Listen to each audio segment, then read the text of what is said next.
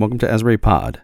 This week, we're talking to Michael Rowland and George Lowe from the center here in Asbury Park to discuss the 30th anniversary of the center, its mission to serve people with HIV and AIDS, its growth from a storefront to residence and community center, and to discuss the impact that the twin crises of meth addiction and the current spread of the monkeypox virus are having in our community, and what we can do to combat them.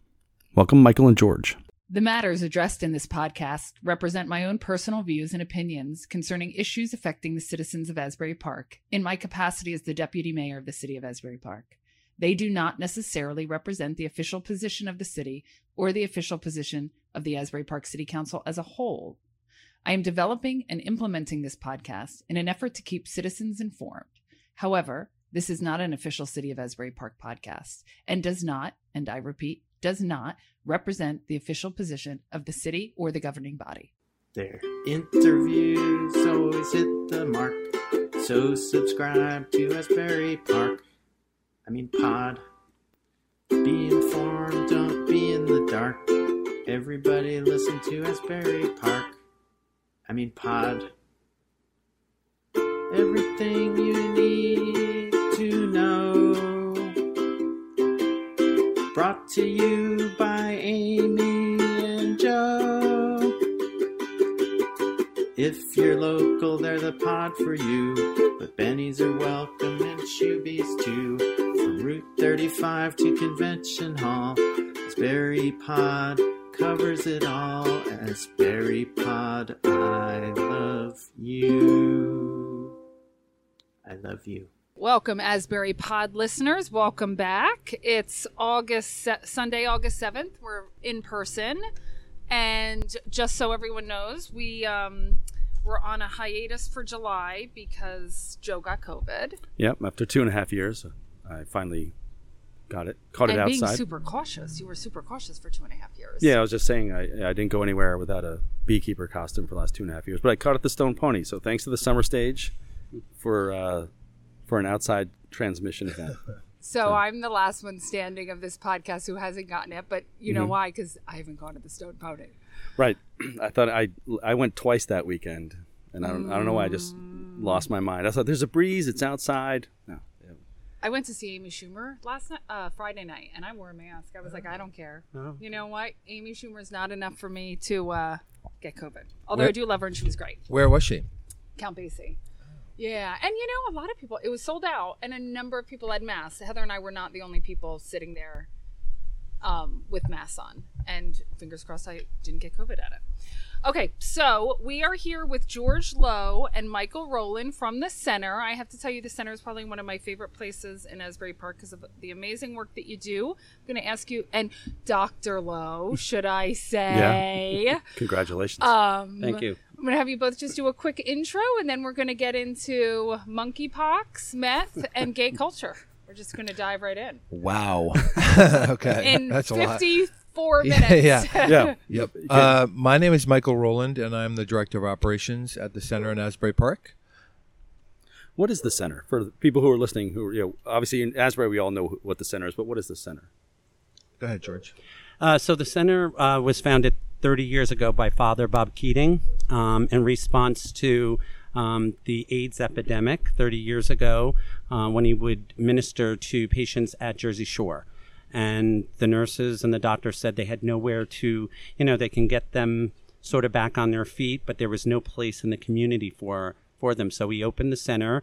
It's a drop-in safe space Monday through Friday between 10 and 4 for anyone who's HIV positive. And then recently, the Department of Health had changed its funding to allow us to provide services to at-risk people for HIV, which was phenomenal. And then that also sort of opened what's going on with crystal meth, because anybody who is at risk, while using, can get our services. And that's sort of why we're here. It's about how hard it is to house people right now with the population, so many people in the population using. And then we opened a residential unit 15 years ago, 25 studio apartments for formerly homeless people with HIV. Mm-hmm. And I have to, so George, I'm going to wait for you to just give a little introduction. Dr. Lowe, I'm going to wait for you to give a little introduction. Then I want to just take a minute because I was not involved in politics, but peripherally remember the zoning board denying the application. So tell us a little bit about you and your director of client services. Yes. Okay. All right. So my background has been for many years in healthcare administration. I was the vice president of ambulatory care at St. Clair's Hospital in Manhattan, and then I left there to open a brand new community health center, 22,000 square feet on 49th between 9th and 10th. It was too good of an opportunity. Health centers were closing, and here I was asked to open one. We bought a place down here in Asbury. We ran into Father Bob at a gay pride festival. They had a booth. And my partner came up and said, I just met this priest who's working with people with HIV. And I went over and I talked to Father Bob, and he sort of like offered me the job then, but the building wasn't done. So I kept an eye on the building, and 15 years later, here I am. So I my education is, I got my associate's degree from LaGuardia Community College in Queens.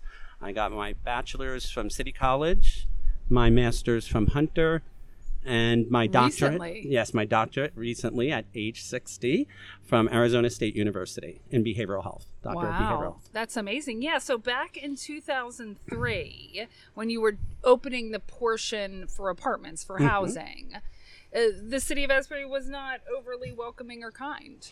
No, they were not. So when we bought down here in 2002, friends were coming up to me in New York saying, I just bought a house on my credit card in Ashbury Park. And so I was like, yeah, I know where it is, and it's Asbury Park. But that's what it was like back then, the real estate market. And they were looking to change. That was the first round of people coming in, fixing up houses, putting poured concrete countertops in, and, really investing. And they didn't want the center. They wanted to move away from that element. And they literally said so. So they refused to give the zoning permit. And then we had one of our clients sue the city under fair housing for discrimination. And we were fortunate enough, Father Bob met this attorney who said, I'll represent you. If you lose, you don't owe me anything. And if I win, they have to pay. And so it went to the Supreme Court, and it was discrimination, and the city did get quite a bill, I understand. Yeah, from what I understand as well. And I think, is now 15 years later a place that the city touts as just being such an asset to our community here in Asbury Park. So that's there's an irony there. I mean, it's a different council and a different administration, but still. Sure. Oh, no, for sure. An irony. Yeah, and they're super supportive of the center and in every way. So. Yeah, so that's.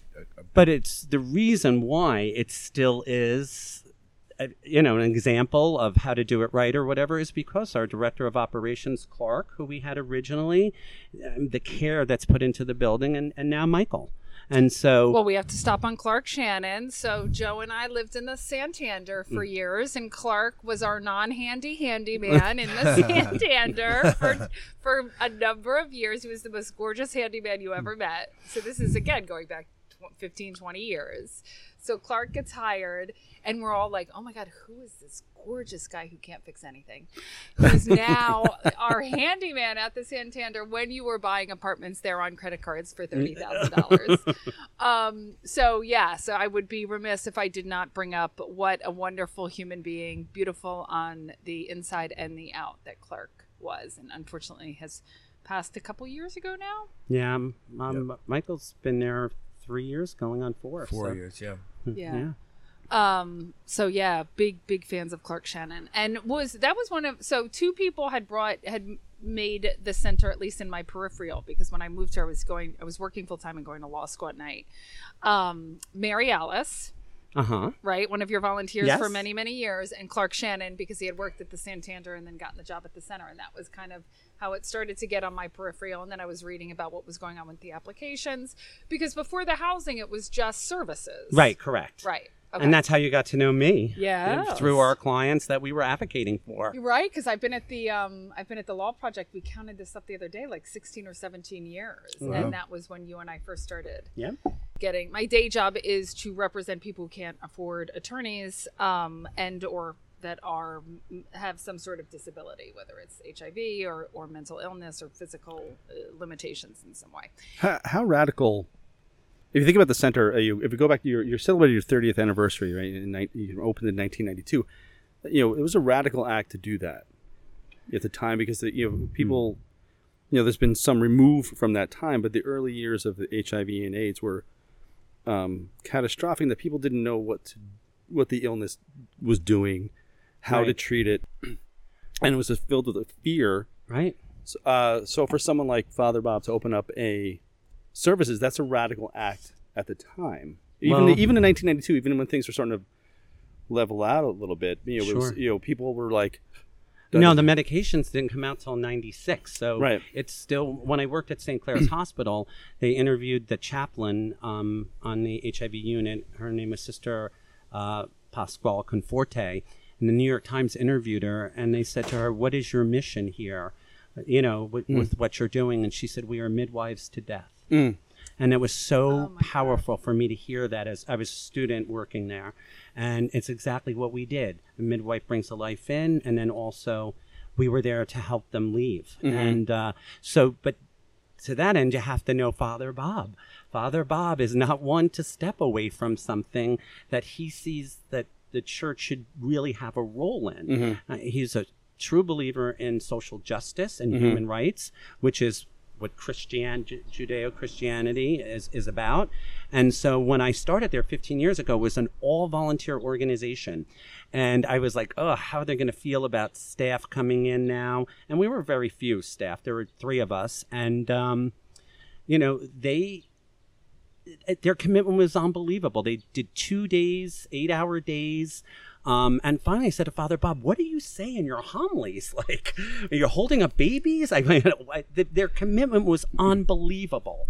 And, everybody said it was him. It was his homilies. It was him saying to that group. And of course, some of them had gay sons who had Well, I was going to say, he was doing this in Monmouth Beach and Spring Lake. These were not, he was doing these sermons in places that may not have been the most welcoming places to be talking the way he was talking about our community, right? Yeah, and these people were not, they couldn't actually maybe not relate personally or with too many personal experiences.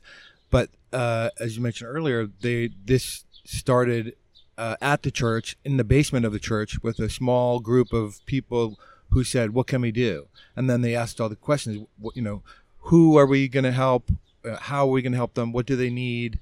What can we provide at this time? So that was the first part, was just getting them. They were getting their medical care, so they were being seen by professionals. But what else do they need? What can we provide? So it was a lunch. It was a safe space. That was the biggest part, the safe space for them to come, because there was so much stigma at the time. Incredibly, these people were shoved to the side and feared by so many people. So. But people are afraid to touch them, right? And which true. is going back to what this sister had said, when you're bearing witness to the suffering, those people are afflicted by people are afraid to touch. They lose all human contact, right? So that's an added suffering. So to provide all these services and contact, food, companionship, and everything, it's quite an interesting thing. And this is another podcast about having been coming out of Catholic education myself. Having clergy in my family, there are 2 Catholic churches in the world, right? And Father Bob belongs to the one the nuns who taught me in school are on the Father Bob side, right? Well, you're lucky. Yeah. They were when social, and then there's the current regime of so it's hard, for those of us with Catholic backgrounds to sort of wrap our heads around who are these people, but like Father Bob and the nuns are out there on the front lines. So even going back to Cardinal O'Connor, who was a problematic person, still open. Is it St. Vincent's Hospital was the first? No, there were there were 11 hospitals in the Catholic Healthcare Network. St. Vincent's had been around long before HIV. But what happened was when AIDS started, St. Vincent's became the one where gay men went because it was in the village. Yeah. Then there was Cabrini, which was on the east side, and you had the lower east side IV drug users and the upper east side gay men, so they sort of had a mix. And then there was the one I was at, St. Clair's, which was in Hell's Kitchen, and we had the contracts for the prisons. Yeah. And that started with Mother Teresa going to Sing Sing, saying, the nurse saying, we have nowhere to send them, and she said, come with me. And it's a great story, I'll tell you another time. But anyway, we ended up having the prison unit, secured prison unit at St. Clair's. And so all three of them had a role, and unfortunately there's not a single hospital left in the Catholic Healthcare Network. They all closed. And Cardinal O'Connor, when he passed away, they came to speak to me because of the condoms thrown at church and everything. And they wanted to know, and I was running the Spelman Center for HIV-related disease, and they wanted to know about him and being gay, our clients being gay and whatever, and all that stuff that went on publicly. And You're talking about ACT UP. ACT UP, yes, when they did that, And so I remember the president saying, you're going to interview with the Times and everybody. And I said, why? I'm just a director. And he was like, you're gay, you're a male, and you're a veteran. Well, again, let's put aside the irony of the church. The church was full of closeted gay priests, coming to you to ask you, what is it with these gay people? Like we can't figure it out, right?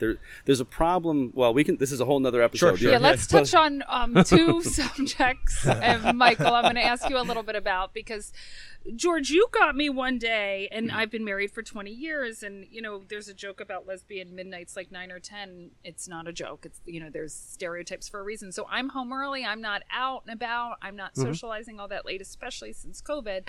And when you started to tell me that really we're having a meth epidemic in Asbury Park, and the way you described it to me was so haunting in when as a former smoker and as a drinker, and just as the way the dopamine is affecting the brain with meth. So can you talk to us a little bit about and Michael, maybe you can touch on a little bit about what's going on with meth in Asbury, what it's doing to the brain and what it's doing to our community. Yeah, I'll let George describe what it does to the body and the brain. But I can tell you what we first really came across, how big of a problem it was. We were dealing with one client. Well, he really wasn't even a client. He came to us off the street from another organization and saying that he needed help. He was not HIV positive, but again, as George said earlier, we, through a new grant, we are serving people who are at risk. So he was definitely somebody who was at risk because he was a gay man having sex with men. So we listened to his story, and unfortunately, there wasn't much we could do right then and there. Because he was basically in the place where he needed to be, or where he could get the most help. But then he came back to us, and we discovered that there were more things that we didn't know, and it was a crystal meth issue. And that became an issue for him, trying to get help and moving forward, and there were not a lot of resources because of his addiction.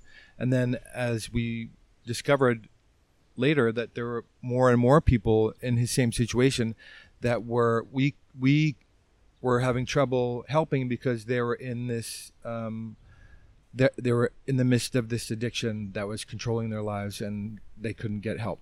So so there were more and more people we found in the same situation. We looked around and we delved in a little bit deeper and found that wow, this is really a problem in Asbury Park.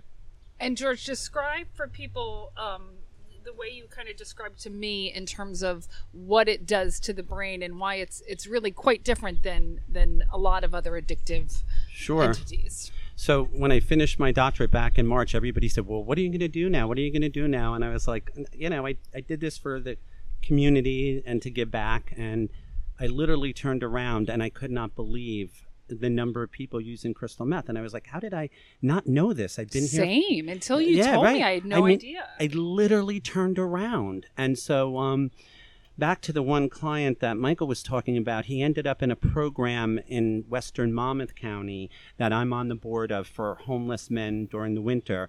And thank God he went to that program, because after, I think he had about 10 detoxes, and none of them were working. So the social worker in that program in Western Monmouth was saying to me, well, how come he didn't recognize any of the triggers? Why didn't he had a great sponsor? He's constantly relapsing. And I was like, I don't know the answer to that. Like, I really didn't. So I reached out to some people that are involved in Crystal Meth Anonymous. And they told me to read this book, which I did, and it answered all my questions. So first of all, cocaine is an organic substance. It's grown. Our body will process it out at some point. Heroin is from a poppy seed. Alcohol is from potato or corn. And so our body has a way of, processing it over time.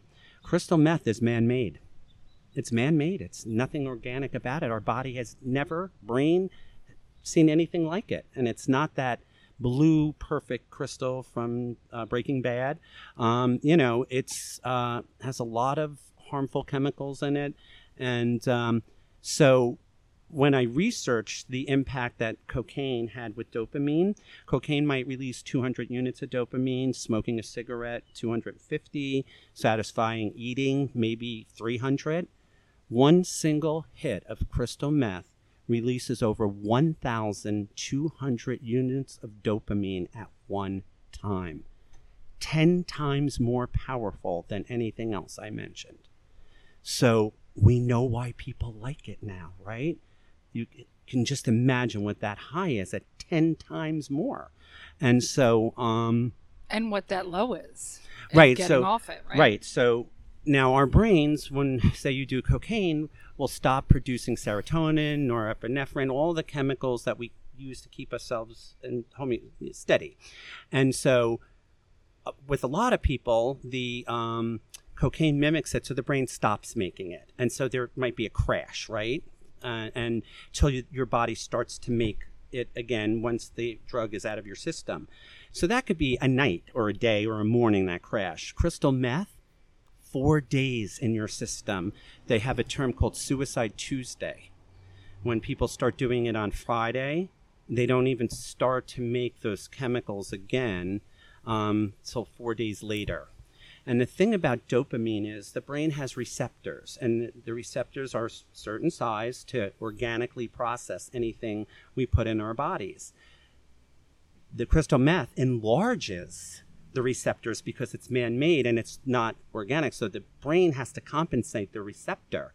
So now you have blown the lid off of the ceiling that keeps us in homeostasis.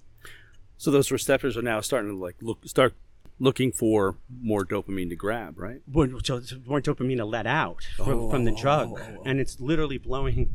So what our hormones do is keep us where we're not depressed, where we're not, it keeps us in this state where we can function. But when you release it all out into your body, then at one time, it's going to take longer to get those receptors to go back to the size they should be.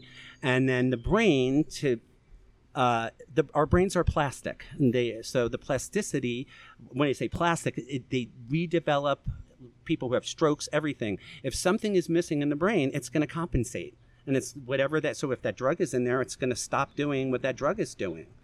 And so the one thing that I found that was so disturbing to me, and I got right on the phone with all my social work friends, is that the reason they're not seeing those, reaching out to their sponsors, they're not recognizing those early signs, to say I might be in trouble, is that the brain can give total recall of the pleasure up to 6 months after stop taking the drug. So it's not the addiction that's making them relapse, it's their own brain. I had heard something similar about heroin. I have a friend who's been clean from heroin about 20 years, and he said that if you say the word heroin in his presence, he can taste it on his tongue like 20 years later. Right, but that is, say, with alcohol or a former smoker. But the imagery, because the drugs does two things. So once you have this incredible high, then you go into the effects of the brain. And so all of us, as we develop, have templates. And as we also go through puberty, we identify through our templates what is pleasurable to us. So, like I said, as we go through puberty, we, as a gay man, you might look at a magazine and see a guy modeling underwear, and you might create a template there and be like, oh, that aroused me. Or for a heterosexual person, it could be a nurse or, everybody creates sexual templates, and you can't really change your templates.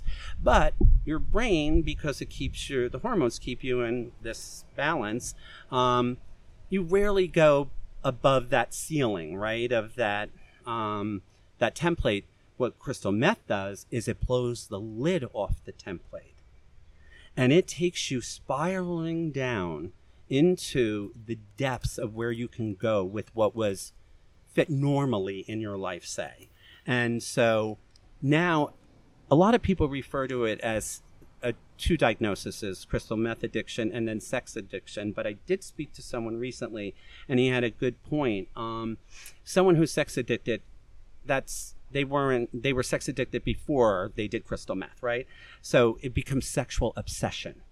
Right. And I agree with that. So you have two things going on. And so and then you have what's called scripts. We all have scripts as we develop, and, what we like, say, someone likes blonde hair, someone likes brown hair, someone likes, we have all these scripts, what society says should be normal or whatever. And again, the drug, because there's no balance there, is taking you to where you don't care about what society. After a while, people have said, on meth, at 50, I turned invisible in the gay community. But if I did it, even though it was wrong, at least I could have sex. And so, building on what George said, I think particularly the reason why it's so prevalent in Asbury Park and other, not just Asbury, but a lot of cities around the country, with particularly with gay culture, it's like a perfect storm. You have these gay men who are sexually active, and we have the apps, which makes it so much easier to connect with people of like-minded people with your same interests, and you can get very specific. And this crystal meth, as George mentioned, you let go of your inhibitions. You can be somebody that you were not before, and everything goes. So and people are happy to experiment with that. And unfortunately, when you experiment with it, you enjoy it so much that you continue to do it, and it takes over your life. So. And Michael, why is it that George wasn't aware of what a major issue this was? I consider myself pretty involved in the gay community, in the LGBTQ community, and it was news to me. Is this internalized homophobia? Nobody's talking about it. I think that's partially that's part of it. I think that it's a drug, obviously, so people don't openly talk about their use of the drug. But we talk about opiate addiction, right? And we have compassion for those who've gotten addicted to opiates, and maybe it's transitioned to heroin. You do. Not everyone does. True, I do. But true. It seems with crystal meth, there seems to be a tremendous, or at least what I'm assuming, and I could be wrong, is there still seems to be a tremendous amount of shame. Stigma. Yeah. Absolutely. Yeah. Okay. And back, crystal meth, this is not new. Back in the early 2000s, it was very prevalent, again, in the gay community. But then also you saw the commercials with the soccer moms losing their, bad teeth, and they had documentaries on, mothers and people in the suburbs that were losing their jobs and losing their families because of this drug. And now it's making a comeback, like in a big way. Yeah, Scary. All the major news outlets in New Jersey have been reporting that it's everywhere in New Jersey, not just the cities, but the suburbs. And traditionally, modes of taking crystal meth is snorting, smoking, or injecting. But now it's actually available in pill form, and now they're lacing it with fentanyl. And that's why it's showing up more around the state, because of the deaths. A lot of deaths from crystal meth have gone misrecorded. They'll say it was a heart disease or a fall or it was something. So they don't really have the true numbers. When we look for grant money, and they'll say, well, you don't have a problem in your state with that, and so, but I think we're starting to hear crystal meth overdoses. So that's changing. And to your point, again, George, I'm just going to mention this one more time. The funding for opiate addiction, or the conversation everybody's having about opiate addiction, what the Sacklers did, we're not having that on meth. We're not, or at least not in the circles I'm running in. And how do I do something about that? Sure. A great question. One of the reasons we got so involved in this, that one client, that original one, we researched rehabs, because rehabs are doing it wrong. We know that now. It's their brain, right? You can tell them, call a sponsor or whatever. Your own brain is your own enemy at that point. And so Pride Institute has a program where you go voluntarily for 6 months. You can live there 6 months to a year. They deal with the sex obsession and the crystal meth addiction. And we called it, and they said no one should not get care if they don't have insurance. But bottom line is they didn't take anything he had, and they wanted $40,000. And so one of the things that I am hoping to do with this awareness is get it to where treatment facilities here in New Jersey can offer that level of treatment, and then also have it paid by Medicaid if you're a resident of the state. The dean of the School of Public Health at Rutgers, Dr. Perry Halkitis. Yes. He did a lot of research with crystal meth prior to coming to Rutgers. He's from NYU. He's an out gay man. And he had handpicked VNA to do his next research project. And COVID hit. So being the director of School of Public Health, he had to pivot. And so, but they are in the process of doing that. And I also want to be part of that research when it's up and running, so that we can go to the Department of Health. But you're so right. I remember when I was teaching Graduate School of Social Work, they were, minorities, black and brown people, were doing crack cocaine for years. And nothing, right, from the community. You didn't hear anything. And then when I was teaching, all of a sudden it was this new, opioid addiction was affecting white, wealthy people, and everyone started saying, we need to get treatment. And it was so obvious in my social welfare policy class that I taught. And so, right now, here comes gay men, right? And so, at what point are we going to say we need to rally for this now? And I just want to, going back to what Michael said, when there was publicity about soccer moms on meth, people were on board.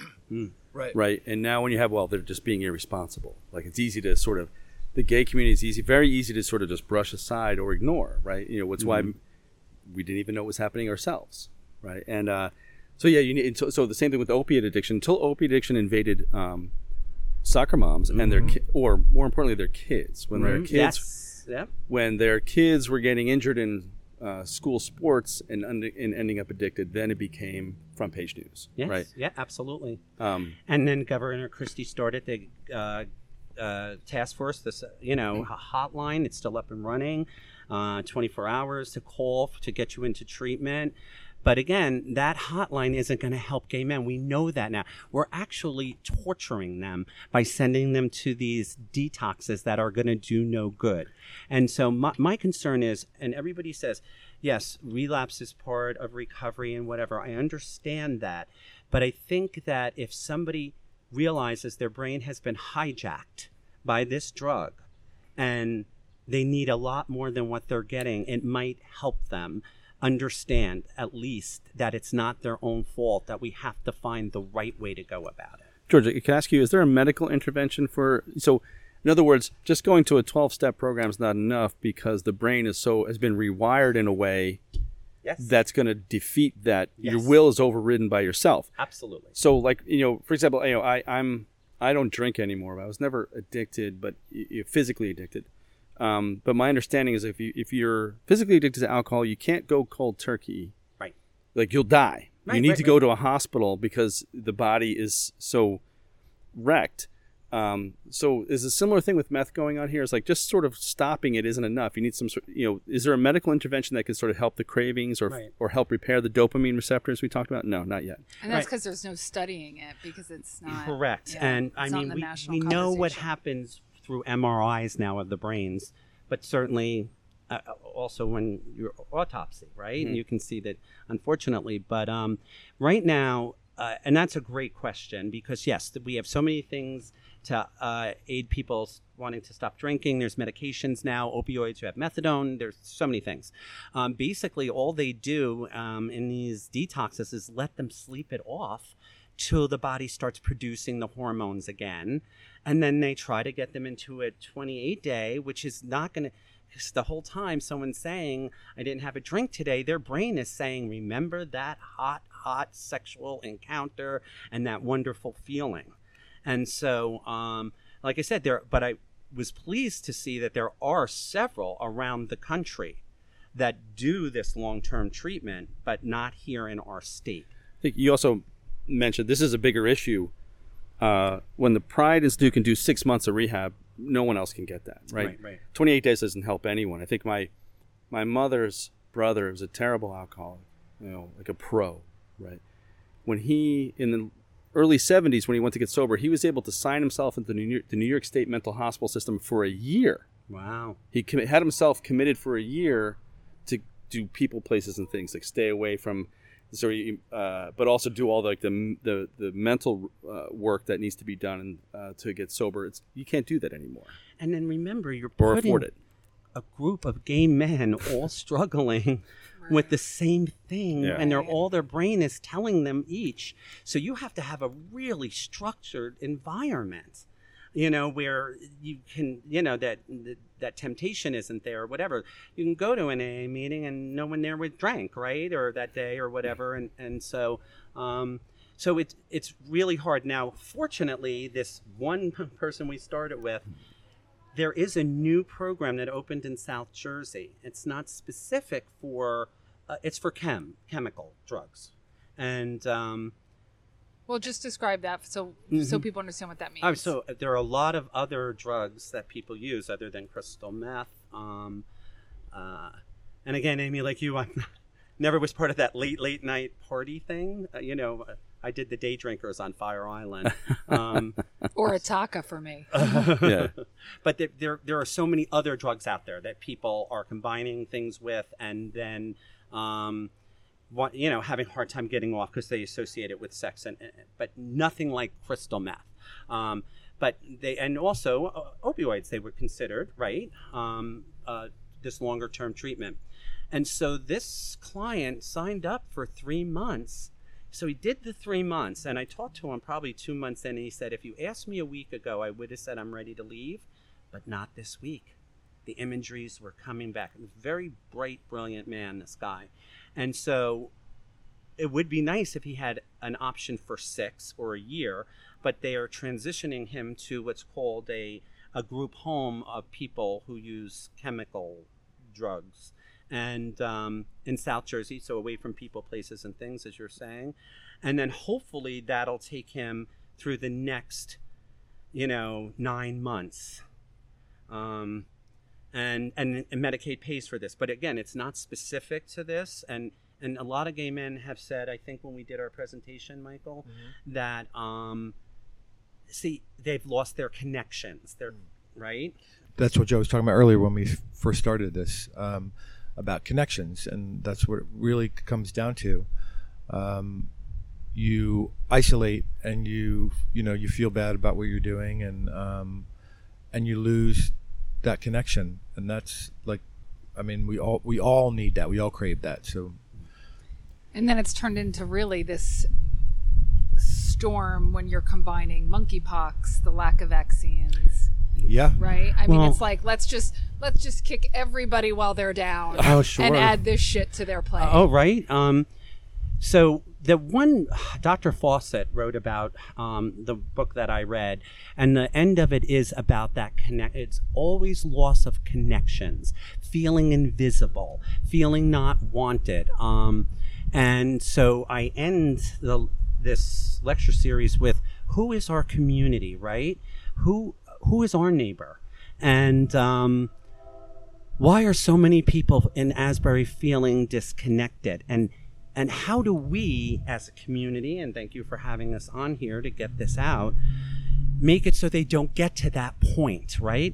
So, I mean, 15 years ago, Asbury, there was a very small group of people, right? And so we were all pretty much, either you were drinkers or you weren't, and whatever, but now we have people moving in with a lot of money and younger, and so it's changed. And so people are feeling left out. I think one of the reasons we do so well at the center, what our volunteers are, we know, psychologists know, that people are happiest when they're connected to their community. And I think that's how we find our volunteers. They want to stay connected to the community now that they're retired or lost a partner. And because they know if they don't make that connections, it's not good for them. And so how do we make gay people in Asbury not feel invisible? And so maybe they won't even go down that path. And the people that are struggling with it, get them the right help that they need and provide that kind of space for them also, so that we can all be a community together. I had a question. If someone's listening in Asbury and is struggling with meth, what do we tell them? Can they come to the center for assistance as a first step, or is there a hotline they could call? Or there's no hotline that I know of. There's one CMA meeting here in Asbury Park, and it meets on Fridays. What does CMA mean? Crystal Meth Anonymous. Okay, yeah. And then there's another one in New Brunswick. More are starting to come up, which is good because, early on they try to have CMA meetings here and no one would attend, and the numbers just weren't there. But now they have them. And they seem like a great group of people. It's just that they're struggling, and what they're being told is, because they're relapsing constantly, just keep coming back. But the fear that they won't make it back that time is what is bothering me. Right. Yes, I understand all of us, at some point have to hit our rock bottom, but most of us have not had a hijacked brain. Mm. And that, And are you seeing monkeypox affecting this demographic of people as well? Not yet here. I mean, of course, you have California. We have one of the few vaccines going on at the VNA. Yep, and they keep, every time they open it up, they sell out. Which is good, which is great, but, right, so if you have someone who uses crystal meth, and there was a guy in San Francisco who got COVID and monkeypox at the same time, and or it's just like, boy, you could just be hit with so many, and people are trying to move on from COVID after this 2 years of not having connections, and they're going on gay cruises, and it's still COVID, and now it's monkeypox. You're on a boat with all these gay crews, right? And so everyone wants that vaccine, and the thing with the vaccine is it's 2 shots. Right. Now, everywhere else in the world, other than the United States, they're only giving 1 because there's not enough vaccine. And the maker of it said 1 should be enough. But in our country, because of the high risk behavior, they want to make sure you are as immune as, as strongly immune as possible. So we are doing the 2. It may change, because what I'm hearing on all the news shows are the most at risk. But here's the problem with the most at risk. You might have an individual who has hundreds of sexual partners, and you have maybe had 2, but your third is with that person.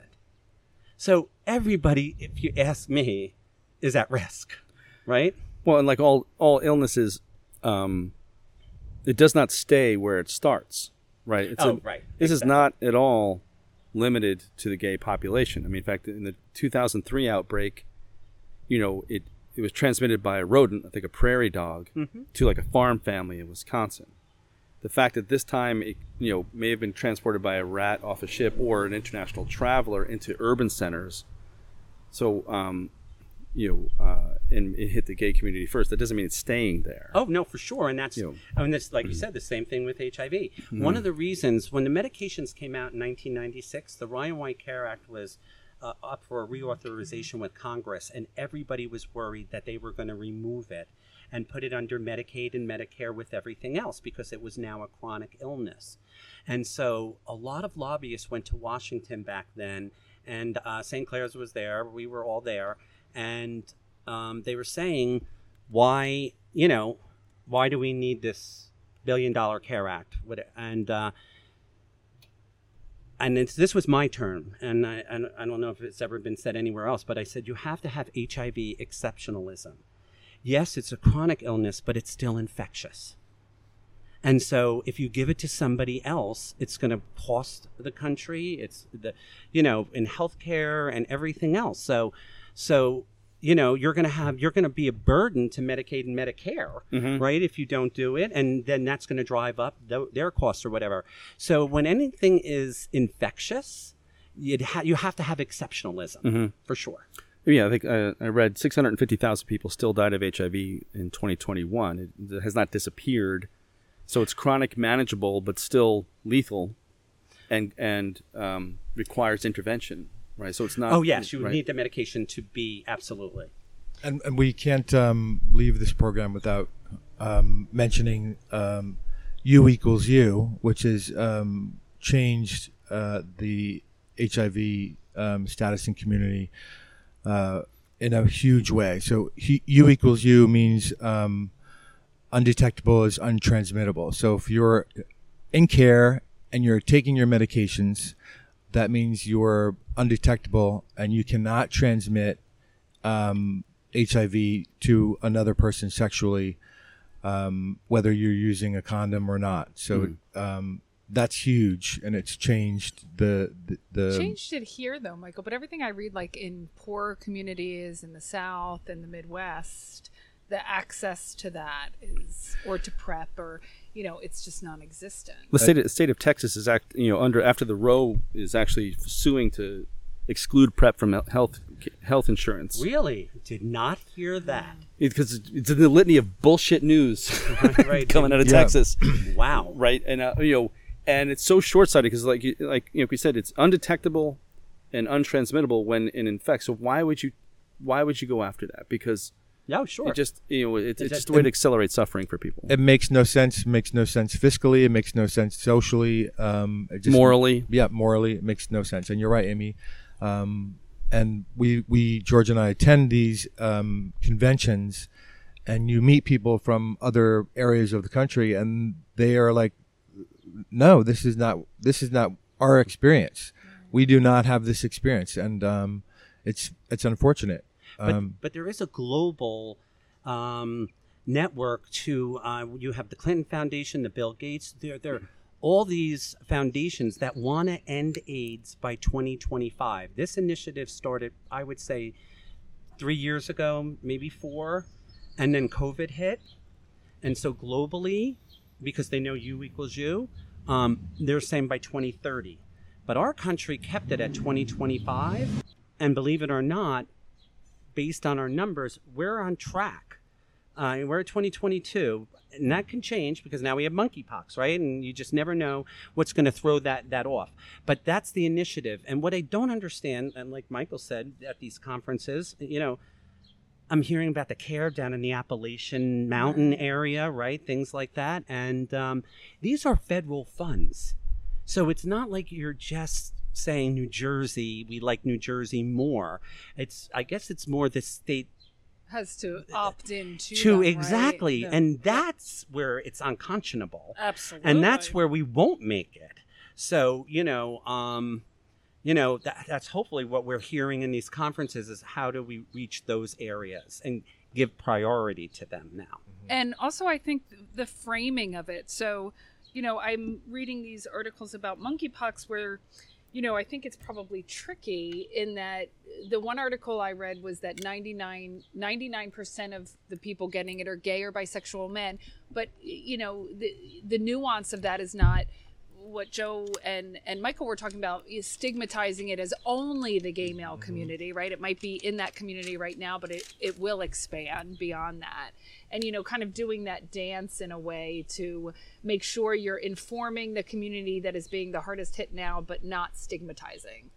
Well, the stigma will go back to where it started, though, which was gay men. And so, and, I understand epidemiologists have to put out the numbers and the statistics in order to, figure out the hot spots and everything. There was a CBS morning show where they had this doctor on, and he was saying, gay men might have 11 partners in a lifetime, like say 90%. And I don't have the exact numbers. But at one point it was like over 1,000, this other percentage over a lifetime. And so you're going to have people saying that, it started with there, right? And then will it get, HIV was deadly, right? And this is a virus, and so if you get it and you're sick for 5 days, is the public really going to be, if it is contained, say? So yes, there's always stigma if it's going to be gay men around number of sexual partners. And I remember in the movie, Lily Tomlin was in it, and it was San Francisco, and they wanted to close the bathhouses, and the gay men didn't want to. And she said, because they're scared. They're scared. They don't know if they have it, or whatever. So, a lot of people are scared. And again, it's on your face, so people are going to look at gay men and their hands. And, that part of stigma is back. Right. And then that yeah. It's following the same path. I mean, if you're old enough to remember the way the Reagan administration treated the HIV, didn't treat. Yeah, I'm old enough to remember Larry Speaks, Yeah. the spokesperson for the Reagan administration, sort of laughing his way through the first gay cancer press conference. What an awful person, right? And and so the same thing's happening now. I think the one difference is the Biden administration cares about this, doesn't know what to do about it, but it's still in the press it's the same script, But we want to make it clear to your listeners also that that monkeypox is not a sexually transmitted disease. Right. So you can be in close contact. It's close contact Yeah. disease, right? Yeah. Right.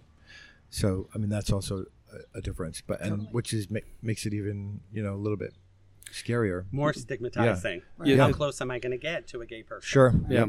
But the thing is, it's it has nothing to do with monkeys. Its transmission is it's reservoir of rodents. Yes. Well, did you know how it got its name? Monkeypox. No, I don't. Back in 1954, almost all of our medical experiments, because monkeys are so closely related to us and our DNA and everything, so a lot of research is done with monkeys, primates, and people don't like that too, right? You know that. But anyway, in 1954, they had this virus in the smallpox family, and of course, monkeys got it when and because it was, for whatever reason, the person said, this strain is monkeypox. Mm-hmm.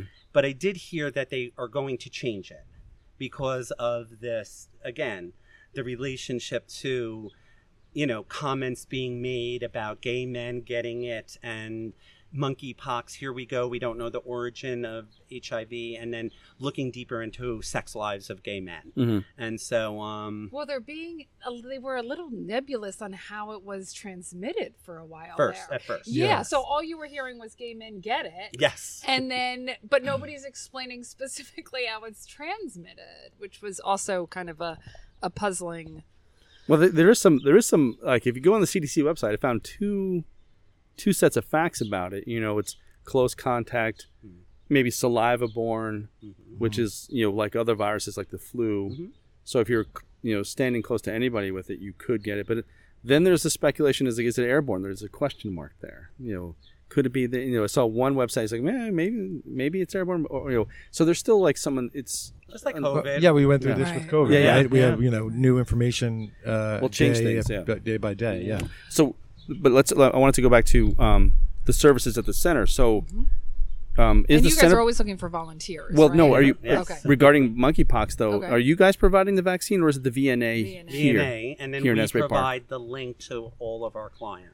And I have to give a shout out to the VNA of Asbury Park. They were initially one of 3. I think it was Newark, Camden. I'm not sure. And Hyacinth. Asbury Park, yeah. And always want to give a shout out to Shannon Preston, who's just a real innovative thinker at the VNA. Yeah, and she- always making sure we get what we need. She's amazing, and She's she was amazing. she did. We should have her on the show. We should. She was for sure. hands-on with this monkeypox vaccine, and it was basically they didn't know when they were getting it, how much they were going to get, and so they did a great job of letting people know, and they used their COVID vaccine infrastructure protocol to let people know and sign up and to get the vaccine. So they did a great job, with what they were given. But you can for sure. imagine a lot of people are frustrated Yeah. in the community that there wasn't enough for them. And continues to not I be know. enough, So, right? and it was the same thing with COVID. They were Right. mad at these sites and because they ran out, and everybody's trying to do the best with what they have.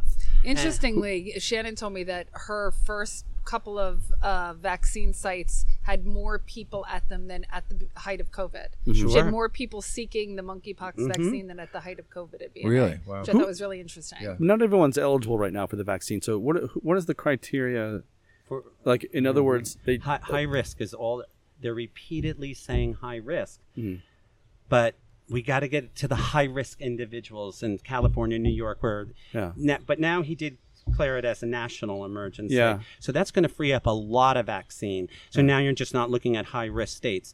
But again, and you have that one person who wasn't high risk, right? But whatever had some kind of contact where they got it, and again, you do hear the experts saying it's not deadly. It's very painful. It's what and the people who have it have super immunity to it, just like with measles or whatever. Smallpox, yeah. Yeah, when you get it, you get it. But I think more of it is the stigma. It's going to cause the isolation again, Right. and everything else. Yeah. And as you said, it's not deadly, and it's I think it's like a 20-day period where you're only infectious until your last scab is dried up. And the shout out to the gay men out there who are posting their experiences on social media, Instagram, TikTok, and they're sharing visually and their experiences with this, and getting Of having it. Yeah, their experience of having it, and more and more people are aware and seeking out the vaccine. Taking it seriously. Yeah, and taking Yeah. responsibility. So yeah, great job to those people who are sharing their, and that can't be easy to do, because No. it's visually unappealing. Right. And these are men who are, take a lot of pride in how they look, Right, and right. so yeah, shout out to all those people who are brave enough to do that. Well, that's a learned behavior too. Like when the government abandoned the gay community at the beginning of HIV, there was ACT UP and other. It's like we have to start taking actions to defend ourselves. So like this is let's do this. Let's publicize what's happening to me, my experience, so people can learn and perhaps protect themselves. I just want to point out, the Hyacinth Foundation also has the vaccine. Yes, So I don't know the locations off the top of my head, but between the There's VNA only and Asbury, 3 It's initially. I North think it's Jersey. Yeah, I don't so know. Hyacinth where. might be in Jersey City. It with could that. be. Yeah. So we'll put up where you can get the monkeypox vaccine. Yeah. And George, you're going to end us and how to be a volunteer at the center because Okay, well, Michael will do that. Okay. The volunteer. But to get in touch with me, Yeah. again, it's George Lowe. I'm going to give you my cell number for anybody dealing with anyone at risk for HIV, regardless whether it's crystal meth or whatever. My number is 732-299-4320. Because the more numbers I get, it makes it more real. right? I don't want this to be a thing where people are dying in their apartments and no one knew about. We need to do more. The city's seeing it. can we put that on the website? Absolutely. Okay. Yeah, and so George, took it upon himself to, after reading the book, to do something, manifest, and creating these workshops for anyone who wants to come. And information is power, right? So the more you know, and we didn't know, and now we do, and I'm joining George to share this information with as many people who want to listen and come to these workshops. So and again, we'll probably update you guys as to where and when those things will be happening, but we're definitely we're both committed to stopping this.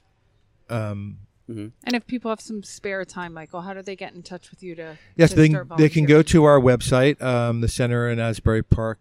You're a mainly volunteer-run organization. We are right? hugely run by volunteers, and that goes back to Father Bob in the basement of the church, where that they created, that this whole structure. What can we do to help? How can what are the needs, and providing those needs, and so that's still the case today. So we're basically a volunteer run organization. There were only 4 or 5 full-time positions at the center, and we have volunteers running the front desk, providing meals in the kitchen, picking up meals, dropping off meals. So so anyone who's interested in volunteering can go to our website, thecenterinasburypark.com. We have a new website. It's great. .org, sorry. Yes, it is. Whoops. Yeah, we'll put it up at the end. Yes, Yeah. .org. Yeah. And they can call the center at 732-774-3416.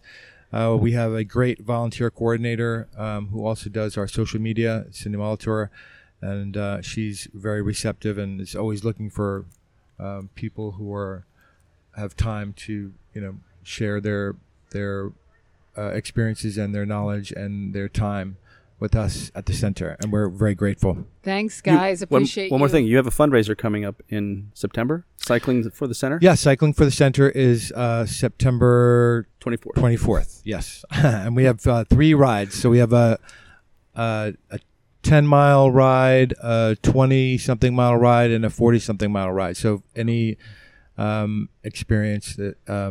Is there a couch option? That we can there is a couch option. You can support another rider. Oh, that's so, right. Yeah. There you go. So again, you can go to our website, thecenterinasburypark.org. Yeah. And you can sign up.